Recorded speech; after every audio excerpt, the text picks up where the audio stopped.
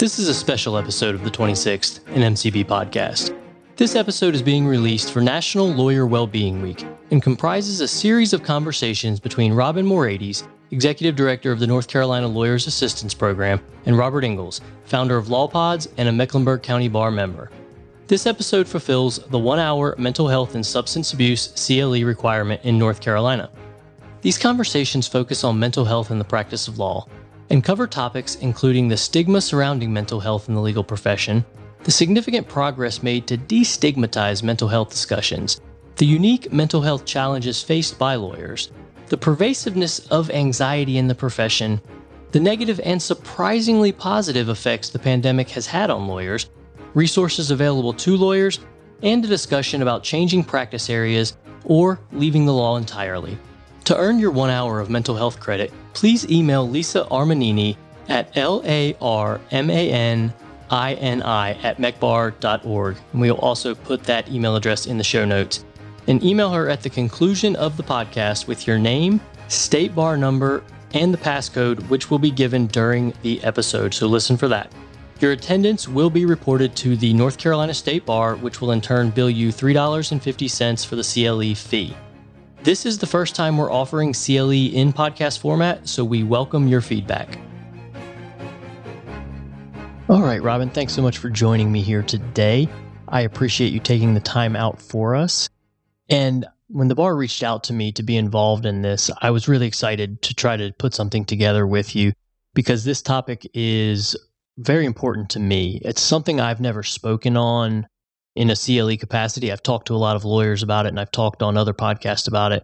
But I appreciate an opportunity to speak about this because the topic of mental health in the law is very important to me, just as someone who struggled with mental health and wasn't really able to even put a name to it because ultimately, honestly, I was scared from a personal perspective and just from I didn't want other people to know that I had issues. And then inside my own family, I've had substance abuse issues.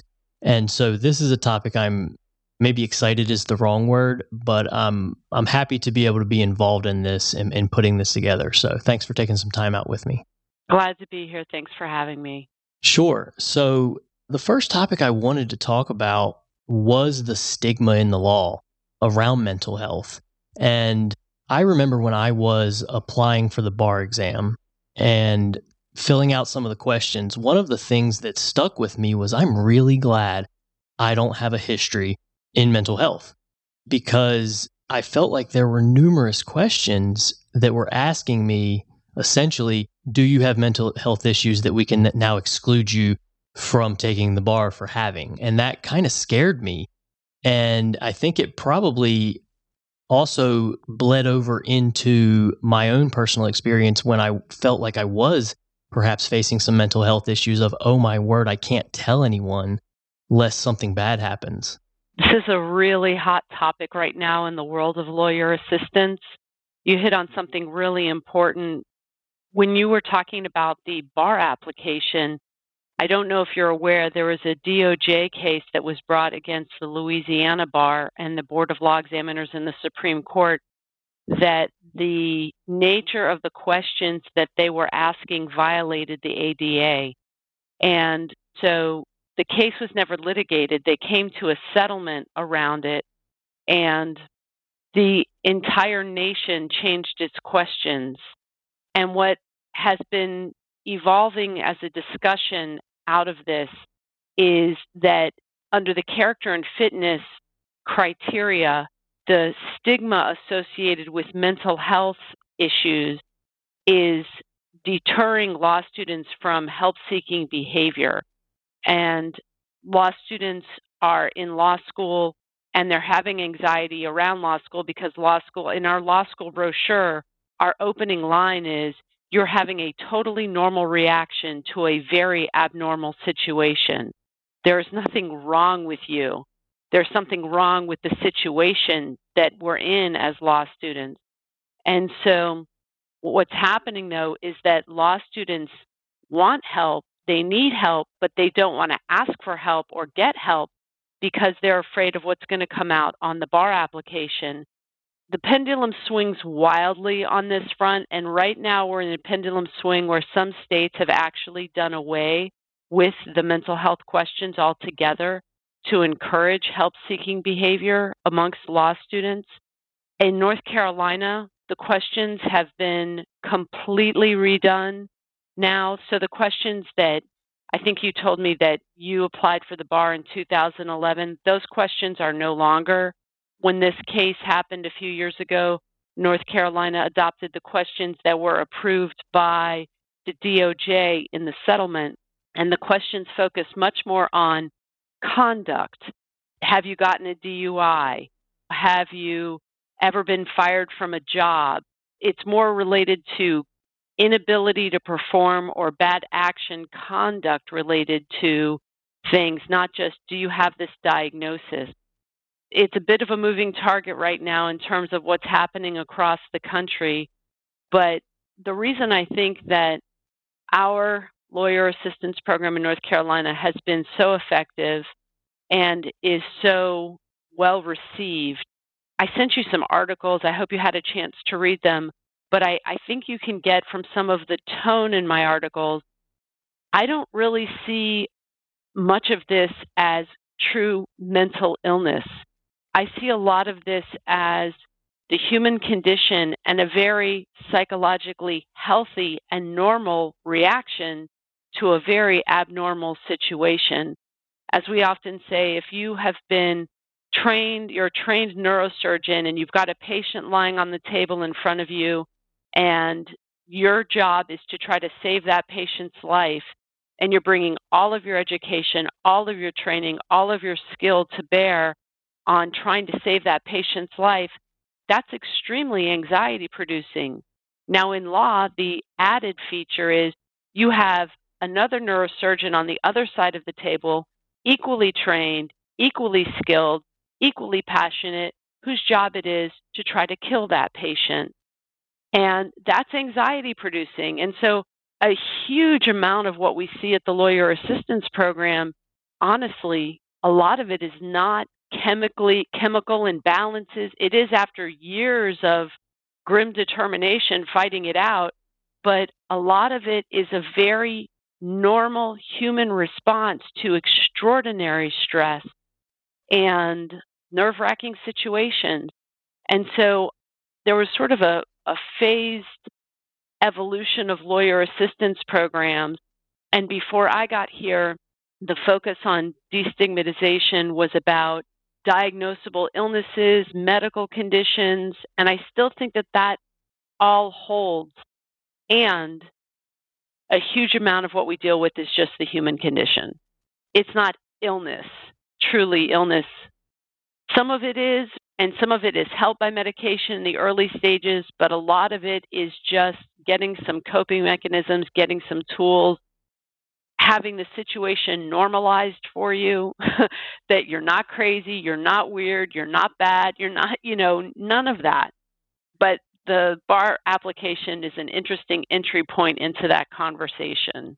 Well, that's great. I mean, that's a welcome update that I was unaware of, that they're changing that, because it did. I mean, I think it did inform the way I approached that situation. And from, in the past years, after having left the law, I've talked to other people who had the similar experience of they were struggling with their mental health, but they didn't really want to tell anyone, even if they had told people in their family and were getting help from a therapist in private.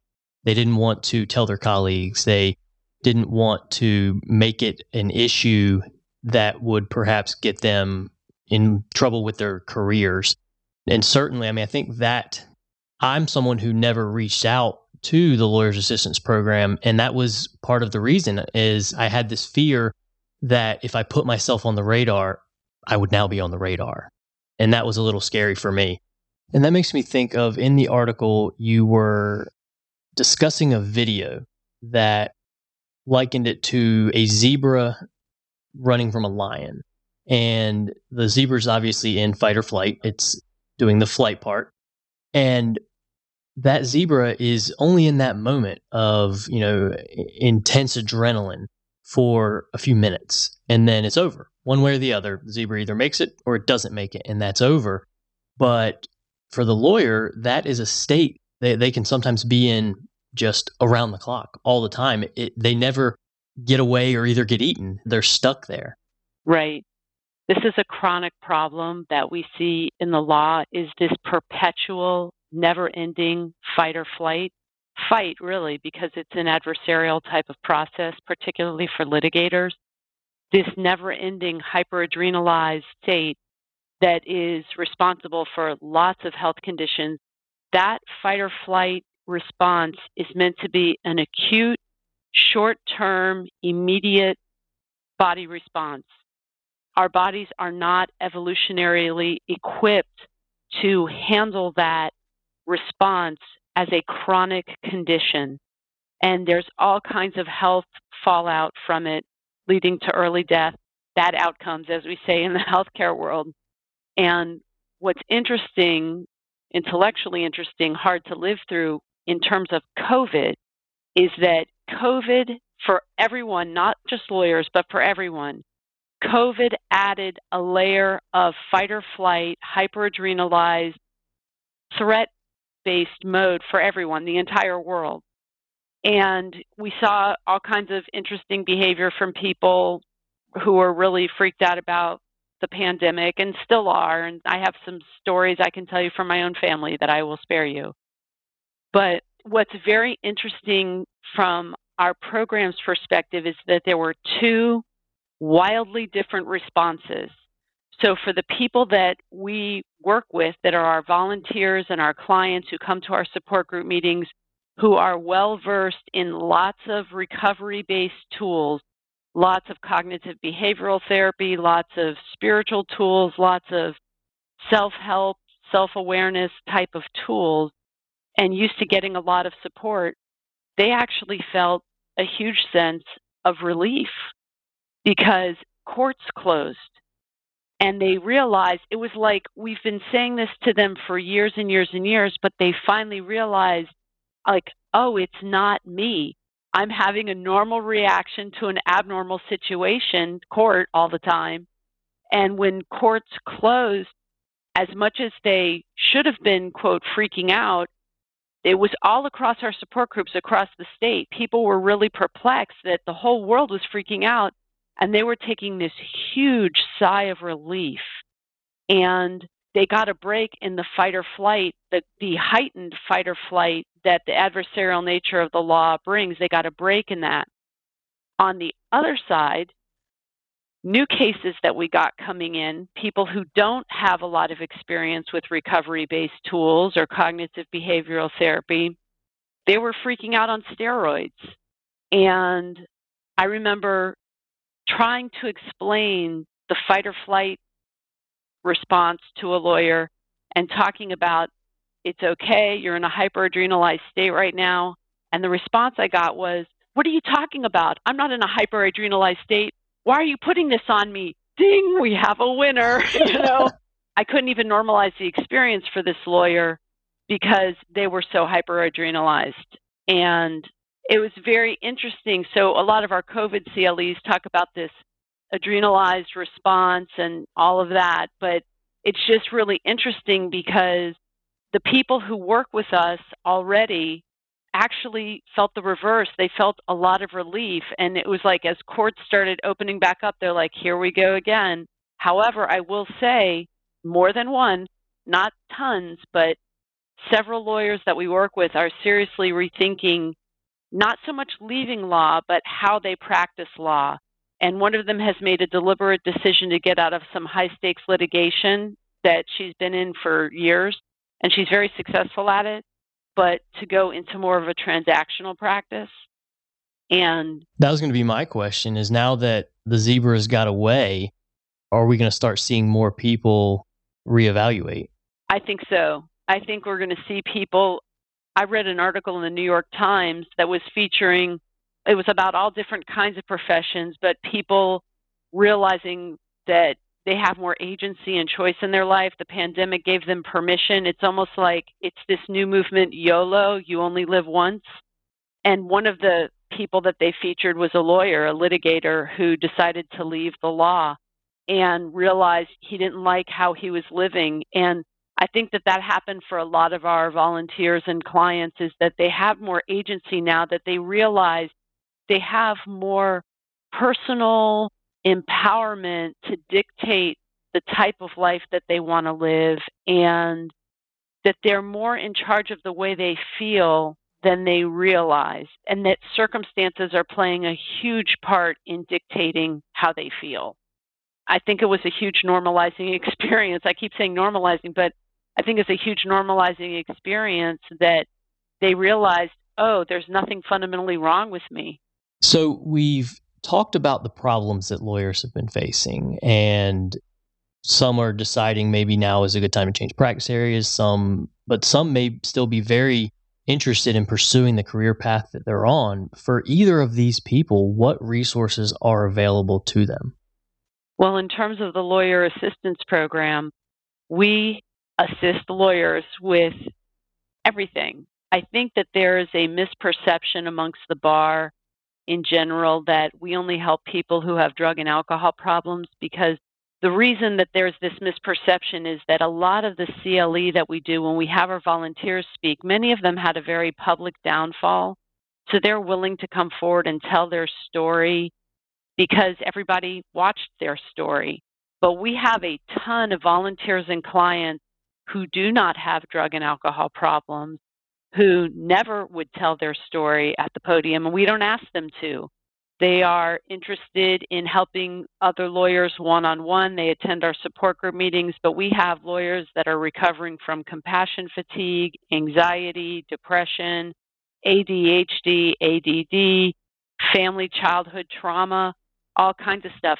Childhood trauma is actually a big one. There's a big movement in the court system right now for trauma-informed court and looking at adverse childhood experiences. But what a lot of people don't realize is that many lawyers go into law, to go into social justice causes, to try to rectify situations that they grew up in. And it is not uncommon at all for lawyers to be working in child welfare type of roles, whether it's DSS, guardian ad litem. There's a lot of pieces to how that whole puzzle fits together. And what many lawyers may not realize is that as noble an idea as they have about righting some of these wrongs, without proper tools, they are re-traumatizing themselves many times. And we talk about compassion fatigue and secondary trauma for people who don't come from a trauma background. And for people who do come from a trauma background, it can really up the ante emotionally for them when working in these roles.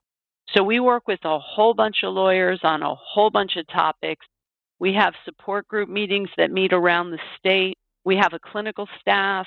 We make referrals out to therapists, psychiatrists if needed, whatever is needed.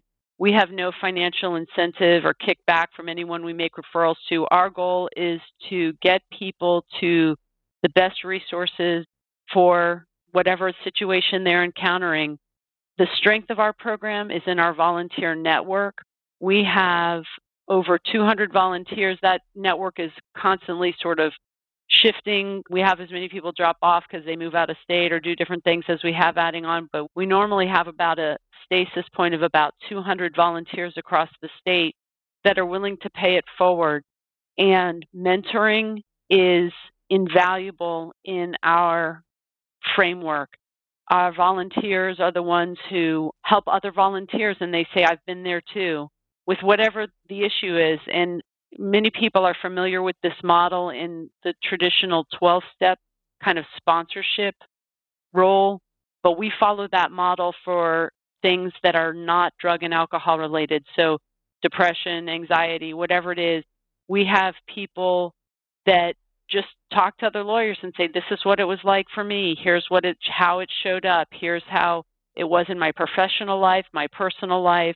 And these are some of the tools that I'm using now. This is how it's working for me. And there is this incredible network across the state. And lawyers, I love hearing stories, lawyers that run into their peeps at court or whatever, and it's like wink, wink, nudge, nudge. It's the greatest secret society across the bar. It's just fantastic. Now, speaking of the secret society, if there's one thing I know as a lawyer, it's that anything I say can and will be used against me. If a lawyer is scared about seeking help, is that something they need to worry about, exposing themselves to career liability for seeking that help? Well, I would be happy to tell you no. We not only have it by ethics rule, we also have it by statute that anything, I should be able to quote the formal ethics opinion. It's on our website, nclap.org. There is a confidentiality tab on our website that's on every page you hit. The confidentiality tab stays highlighted. In there, we have links to the formal ethics opinions that say that anything disclosed, we have a duty not to report anything that is revealed at the Lawyer Assistance Program, including trust account violations. If someone has trust account violations, we say, you better need to be prepared for a random audit, and we'll recommend a lawyer if you need one. If it gets to that, can you put the money back? We have a duty not to report any of that information. Likewise, our volunteers and clients as agents of our program have a duty not to report. This is in the rules of professional conduct and formal ethics opinions, and we are also protected by statute that none of our documents are discoverable or subject to any subpoena.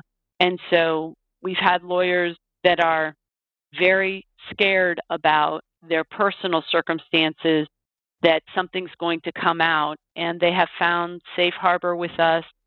And so that's all. No need to worry about that. LAP is a safe place. Yeah, I think that's a big part of it. I think lawyers are going to be very happy to hear that, because I know that that's a fear. It's a fear I had, and I know that from talking to other people, especially people who have decided to leave law behind, that was a fear that they had, that if they did go looking for help, that they were going to end up creating chaos for themselves. The number one reason in the ABA study that was conducted in 2016, the number one reason lawyers cited for not reaching out to the lawyer assistant, something like 85% of the people who participated in the research knew about a lawyer assistance program, but the number one reason that they cited for not reaching out to a lawyer assistance program was fears of confidentiality and fears of stigma. Those were the two. And it was something like 65%. Those two reasons alone accounted for 65%.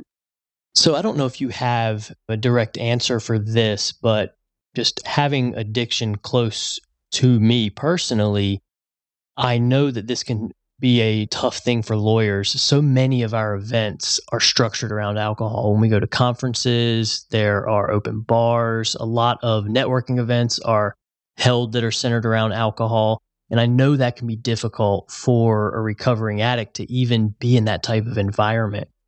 Do you have any wisdom for lawyers on how to navigate this and still be able to network? I don't know that I have a bullet point, talking point on this.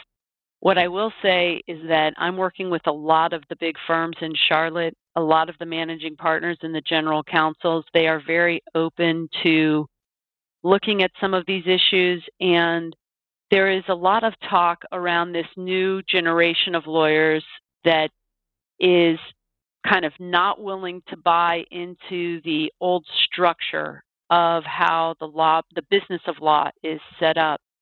And there's a lot of discussion of lawyers kind of wanting to forge their own path, and the firms are paying attention and trying to adapt.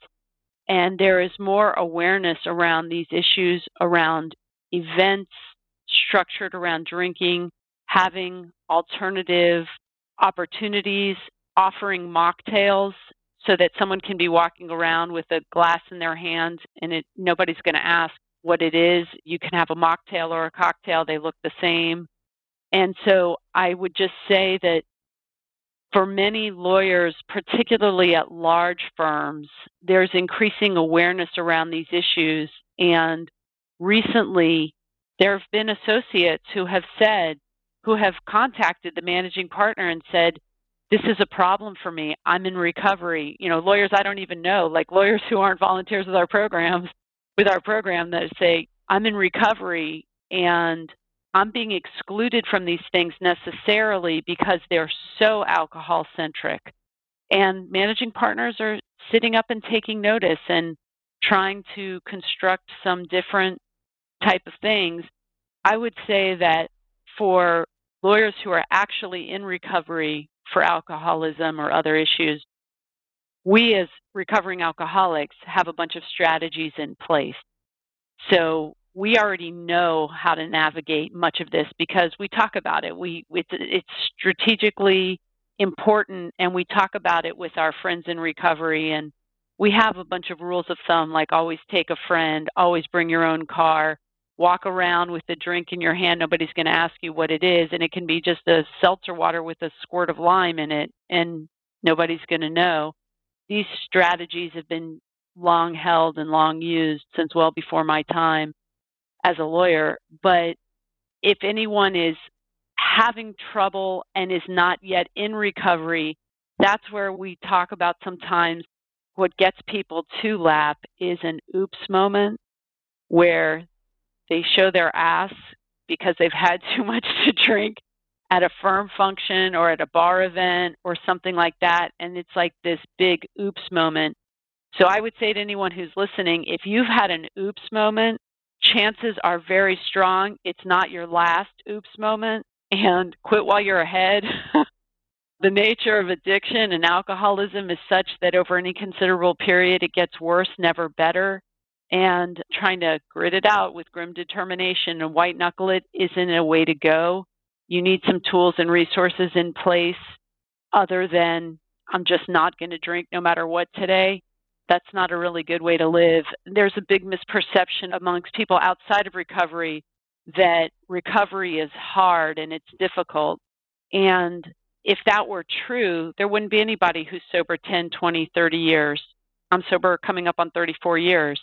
I don't think about drinking at all, because I have all these other tools and coping mechanisms for when life gets hard or when life gets great. When another big misperception is that people think that someone's going to drink when something's really hard. Actually, I wrote an article about it. It's the reverse. It's usually when something's really good. And I remember before I went to law school, I was talking to a lawyer in AA, and I said, do you ever feel like drinking when you lose a big trial? And he thought for a moment, and he said, no, but I feel like drinking every time I win a big trial. And we sat and we pondered that for a moment, and all we could think is that it's the imperial ego. Like, I'm large and in charge. I'm invincible. Nothing can stop me. Hand me a drink. That the ego is very cunning in the way that it works. Yes, it is. Well, and with your mention of ego, it takes me to one of the articles that you wrote about the ego and the false self. Can you tell me a little bit about that? So the ego is an important psychological structure. We all have one. We cannot operate or exist in this world without one. So the ego in and of itself is not a bad thing. So please hear me on that. No one can live and operate in this world, much less the legal profession, without an ego structure. Where we get into trouble is kind of ego run wild or ego run rampant. And lawyers, I've mentioned this, that lawyers are particularly adept at conforming with social norms and with meeting expectations of larger their cultural institutions. It's why we succeeded at law school, or it's why we succeeded academically, that got us to law school and things like that. And so the false self is another word for the ego, but the problem is when we get overly identified with the false self and we see ourselves as lawyers first, human beings second. This over-identification causes a lot of problems for us. It's the key component that causes problems with depression. And I remember a lawyer that worked with our program was having some very serious anxiety in court, and very serious anxiety to the point of almost having panic attacks in the middle of trials. and we were talking about it at group, and what we realized is that he was feeling responsible for the outcome of the trial, which is a normal lawyer experience. Instead of having the right size of, I'm going to do my best, be a zealous advocate, and letting go of the results, it's like his entire worth was wrapped up around, if I win this case, I'm a winner. If I lose this case, I'm a loser. And that's really common. Yeah. And I mean, that's personal to me. I mean, I've lost cases where the person beside me who I'd spent months developing a relationship with immediately went to jail because we lost that case. And even if it necessarily wasn't my fault, it's still that weighs on a person. It certainly weighed on me. And then it happens, not to say that like I'm out there losing cases all the time, but like it happens more than once where a bad outcome happens, and even if it's civil and somebody loses their house or some money, things like that, it weighs on you. It certainly does. It does. And there's a line that gets crossed, though, because sometimes you just get bad facts. It's no statement whatsoever about your value or your quality or your ability as a lawyer. Sometimes you just get really bad facts. Yeah, those are the breaks. What's interesting about it is back to this idea of success, a lawyer kind of being too big for their britches. In one of the CLEs I talk about, I think success is a greater risk for all kinds of unmitigated success, just success after success after success, never losing a trial, being president of this and whatever, because you start to really believe the false self-image that you're large and in charge and that you're in control of everything. And then what happens if you do lose a case, if you do get bad facts and it's just the luck of the draw, you got these bad facts. But if you've built up this idea that you are invincible, then all of a sudden it's shattered and you're a complete failure. And the odd thing about it is that failure and losing sometimes, they're really important to connect us to our own humanity and a sense of humility. But the legal profession does not value humanity and a sense of humility. And so it's really a setup, and there's a lot that the profession does to reinforce the false self and have us all buy into they're really illusions. I mean, there's going to be people who are listening to this CLE who think I'm off my rocker, but they're really illusions, and we have to connect to something deeper inside of us that's more human, more vital, more the true sense of who we are. And maybe for religious people, they call it the soul. You can put a lot of different frameworks on it: religious, spiritual, psychological, whatever entry point someone needs to get there. I support that entry point. It is really funny how many times I do CLEs and lawyers come up to me and they whisper in my ear, I'm a born-again Christian and everything you said is totally in line with that. Or I'm a Buddhist and everything you just said is totally in line with that. Or I'm in therapy and everything you said is totally in line with everything I talk about with my therapist. To me, I'm like, all right, I'm doing good.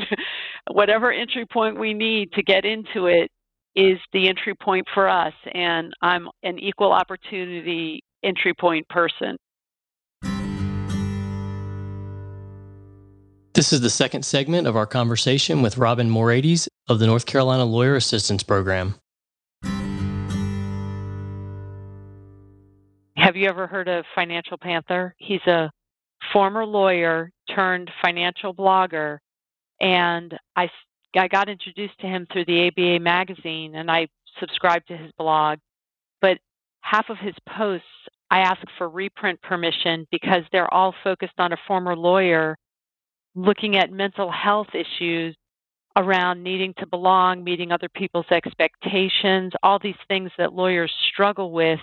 It's just remarkable. So I'm not afraid of the topic of, do you want to be a lawyer? Should you consider something else? I found my way being a lawyer. I was not a litigator. Litigation was not for me. And I was up at 3 o'clock. I had one case when I worked at a big firm. I had one case, and both the facts and the law were on my side. And I was up at 3 o'clock in the morning stressing about, when is the other shoe going to drop? What am I not seeing? So litigation was not for me. But I found my way in the law, and I call this bushwhacking your way into a practice that works for you. I ended up in a regulatory and administrative practice, advising businesses, large regulated entities, healthcare systems, education systems, municipalities. And that type of law worked very well for me. I was in that job for about 10 years before I took this particular position. Now, did anything push you out of that job and into the position you're in? Because it's a drastic difference going from actually practicing law into, the lawyer's assistance program. Was there a motivation behind that? The Great Recession of 2008, 2009, law firms were blowing up all over the place. My small niche firm was no exception to that. I had a pretty recession-proof practice in terms of the clients that I did, but my partner did not. And it was just very difficult time financially for everybody. And I had been a volunteer with the Lawyer Assistance Program, and my predecessor, a gentleman named Don Carroll, had approached me about applying for the job because he was going to be retiring after 18 years. And at the time, he approached a lot of people, not just me.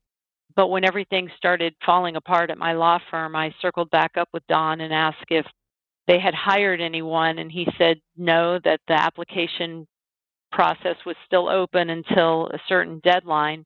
And so I went ahead and applied. It was a direct result of the Great Recession. Right. Some of us chose it, and some of us, the circumstances kind of chose it for us. That brings up a point that I want to circle back to in a few minutes of 2008, 2009 landscape, because that's when I started law school. I started law school in August of 8, I think. And then I think the crisis really took hold maybe a month later, something like that. And that was kind of scary. Mm-hmm. But a lot of us had ended up going to law school because, why not? Some of us had ideas about what we wanted to do, but a lot of people went just as a continuation because you can do anything with your degree. And they landed out there, and it turned out in, 09, 10, 11, that the jobs that were out there prior were not there anymore. Yep.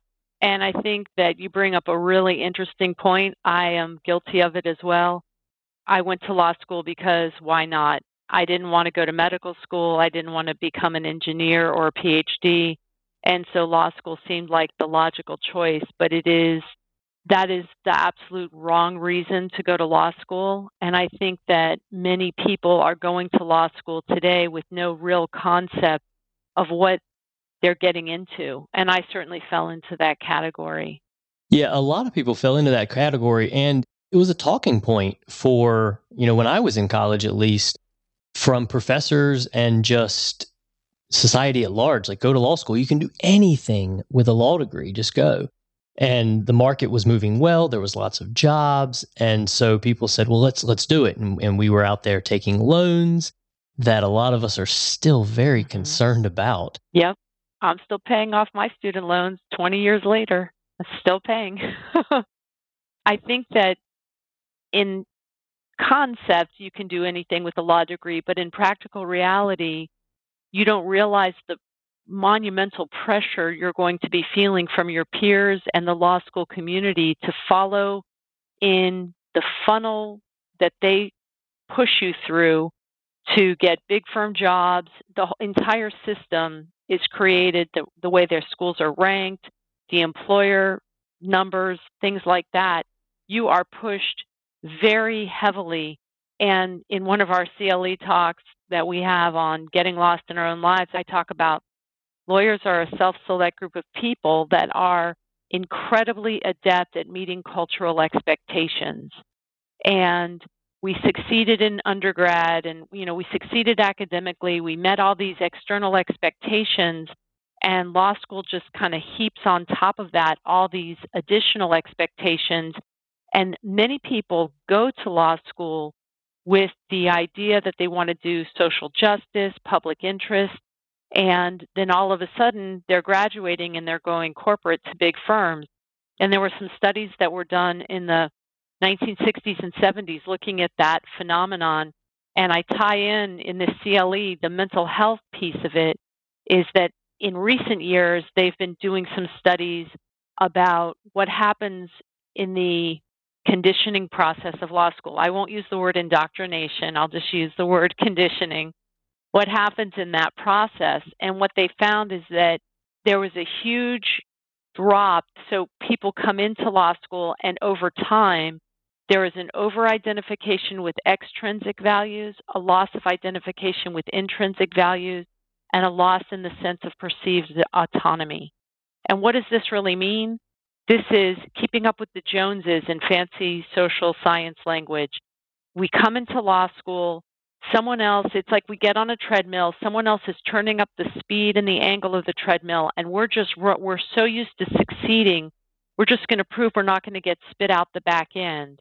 We're just going to stay on that treadmill no matter what the pace, no matter what the angle at the slope, and it never occurs to us that we have the control panel right in front of us.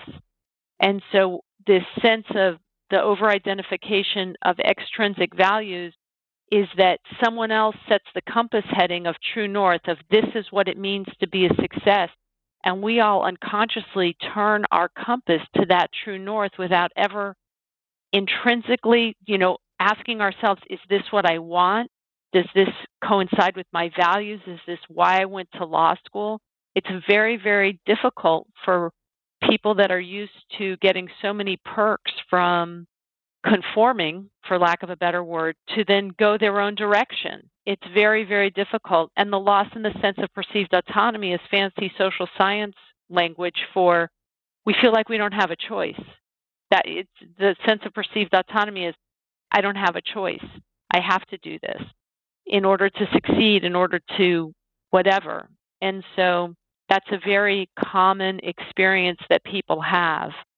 It contributes directly to the mental health implications that we see in the profession. Sure. And like you said, people that come in with an idea of what they want to do, they end up on that same treadmill chasing a different version of success than they thought what success was going to be when they showed up. And one of the parts that really resonates with me coming through school was easy. And most people, I think, who find themselves in law school, I've certainly heard this story a lot, is plenty of them just kind of got by and made A's without really having to put in the real effort. And I think they maybe thought they were putting in real effort, and then they got to law school and they realized this is real effort. It's a very different game. And then another shock is you sit in your first day of law school and you look around and you realize that everyone's pretty brilliant here. And you start to feel, if you've built your identity around being one of the smart kids, that can be jarring because you have to you're really trying, you're putting in all that effort. And for some of us, me very included, all that effort didn't automatically lead to A's at all. And so that was a frustrating realization. And the people around us seemed like maybe they weren't trying as hard. I'm sure they were, but they were doing better. And then you're in this struggle. You're on that treadmill now. You're like, oh my God, I have to do something. I've got to keep up. And then your version of success when you came in was, well, I want to take these classes and go in this direction. And then I won't use the word indoctrination, but we kind of move the goalposts for ourselves because when the people we're in school with start to have a very different idea of success, and then the institution, like you said earlier, of law seems to have a different idea for what it is that we should be doing. So then we can sometimes move those goalposts and redefine what success means. And obviously, redefining what success means is healthy in some ways. But when it comes to following what it is you wanted to do, if you're not moving them for the right reasons, for something that feels good to you, then it can create a lot of anxiety and stress in your life. Yes, I agree. And that's, I didn't even necessarily mean to get us on the conversation of leaving the law and perhaps the law isn't for you, but it is certainly something that's close to my heart because I went to law school for what I thought were the right reasons. I mean, part of them maybe perhaps weren't. I grew up in a small town where I grew up outside of a small town and the measures of success to me were, like you said, doctors, lawyers. People that were doing things like that were successful. That was success to me. And the idea that I could go do something like that, like if I did that, that would be it. I would consider myself a successful person if I became a lawyer like that. I don't know what I would do with the rest of my life because I would have made it. And so that was part of that driving force from a very young age. You talked about people being interested in social justice and things like that. That was a big draw for me as well, was criminal defense. I saw these people that were going to jail and being wrongfully convicted. As a young man, DNA was just starting to come out, and people were having their convictions overturned who'd been in jail for a really long time, and that was really appealing to me. So those were part of the driving factors, but also part of it was I graduated from undergrad and I was like, I am not ready to adult yet. What can I do now to keep me from having to actually do something? And I'm good at school. I'll go do more school. That's a known quantity. I'm good at it. I can do it. And then, like I said a moment ago, I got there and it was certainly a wake up that I was ill prepared for.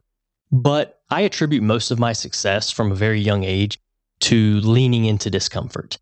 I was a very shy child, which people find very hard to believe now because I never shut up. But it was very tough for me as a young person to engage socially with other people. I failed a book report in 4th grade because I was terrified to get up and talk about a book I had read multiple times in front of my class. And so I learned from a pretty young age that if I was going to have the kind of success that I wanted, because I knew I wanted more, that I'd have to figure it out. And so I developed a mindset of leaning into discomfort. And it served me well. It got me through those presentations. It got me through so many different things. It got me through law school. It got me through those mock trials. It got me through the first jury trial. But it also, I think, was responsible for holding me back when it was time to leave law practice, because it got hard. It got overwhelming. And my default was lean into it. You can do this. You can overcome this. That's what you've always done. You're here because you're the kind of person who doesn't give up, the kind of person who leans into it.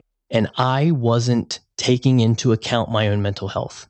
I wasn't taking a moment and thinking, this is not just discomfort. This is negatively affecting my entire life. Like, I didn't say at the time that I have anxiety, but working through, a number of years and finally talking to a therapist and examining my life, like I was suffering from severe anxiety, which I had my entire life.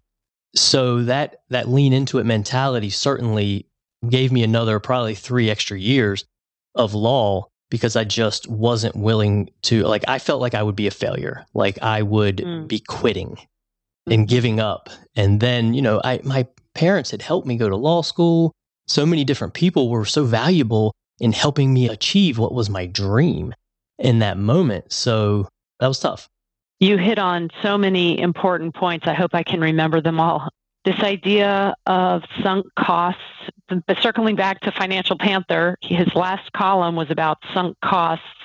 And because his mother asked him, do you think that going to law school was not a great idea? And he does a good conversation about sunk costs. And I emailed him and said, can I reprint this? But what you hit on mostly that I'm honing in on here is that many lawyers do what I call kind of gritting it out with grim determination. The way you're describing it, it's not an uncommon phenomenon for lawyers to be gritting it out with grim determination and muscling their way through and thinking that somehow they're going to feel better on the other side. And they don't realize that the years add up, the years of misery. And we do have a lot of medications available now for depression and anxiety, but you can only medicate misery for so long. There's got to be some other strategies, some other coping mechanisms. And I'm all about finding a life that works for you, finding a practice that works for you. My view is this is not a dress rehearsal. We all only get one life. But lawyers have an over-identification with their ego identity, and that's where those sunk costs can come into play, is if I'm not a lawyer, then what am I? I wrote an article called Weather Patterns kind of encouraging mindfulness and meditation as a practice. And one of the stories I told in there is I was at a national conference, and there was a young widow telling the story of her husband. They met in law school. They both got their dream jobs of first choice. And a few months into law practice, he said, I don't think I want to be a lawyer. It's not what I expected it to be. And he killed himself 2 months later. And it's like, this is not the typical suicides that you hear about where someone's totally burnt out after years of practice and compassion fatigue. And I postulate in that article, having not met the young man, that he was not depressed, he was disillusioned. And he couldn't face the reality of, I've just invested all of this money and all of this time, and this is not what I thought it was going to be. And instead of taking the risk to try something else with all those sunk costs, I guess he thought his only option was, to check out. There was a study that we've talked about a lot since 2016. The ABA and the Hazelton Betty Ford Foundation did a study on lawyer mental health and well-being. And one of the statistics that does not get promoted a lot, but that I find most interesting, is that in the survey, they did some research on who suffered from kind of chronic debilitating anxiety at that moment versus everyone who reported. So 65% of lawyers said that at some point in their legal career, they suffered from debilitating anxiety. And Kathy Killian, who's our clinical director, she thinks the other 35% of lawyers were lying because, and she doesn't come at this from a legal background, she is a clinician, and she says, the way that you guys are taught to think in law school matches up with the DSM criteria for anxiety. And it's like a check-by-check list of what you have when you have anxiety and what good lawyering looks like. You should be scared of everything. Exactly.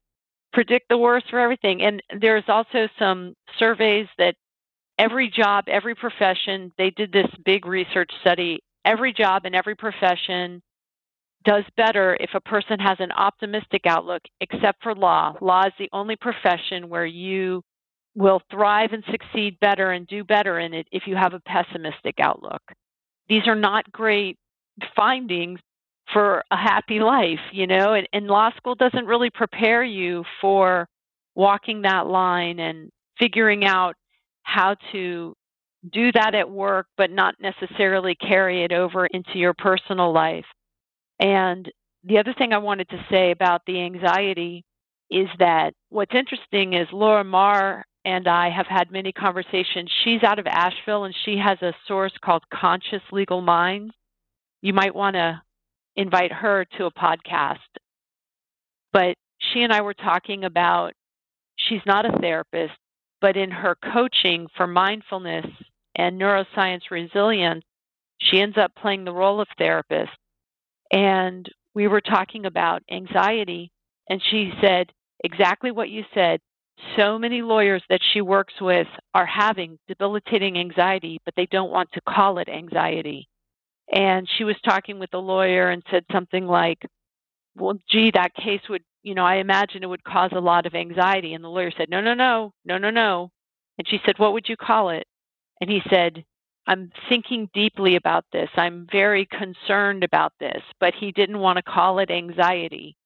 And so you had mentioned something offline about stigma and the fear of stigma. What's interesting to me about stigma, and this is a topic I think we should circle up on with the questions you were mentioning about the bar exam. What's interesting about stigma is that there's stigma, but then there's fear of stigma. They're two different things. And fear of stigma is all over the profession. That is the number one thing that keeps people from asking for help. But people that have actually been stigmatized is like 0%. We have volunteers all over the state that they tell their stories publicly. They announce that they're volunteers, and they never get anything but support or people coming up to them and kind of whispering in their ears saying, I really struggle with whatever. And the fear of stigma is different than stigma, and the actual occurrence of stigma, I don't want to say it's non-existent, because you can't, just because I haven't seen it doesn't mean it exists, but I haven't seen it. Thank you for joining us on this special episode of the 26th. The passcode for CLE credit is 26MH521. Again, that is 26M as in Michael, H as in Henry, 521. We hope you enjoyed this episode, and we look forward to your feedback. Thanks for listening to this episode of The 26th. Head to mechbar.org to hear more from this podcast, suggest future topics, and review member resources.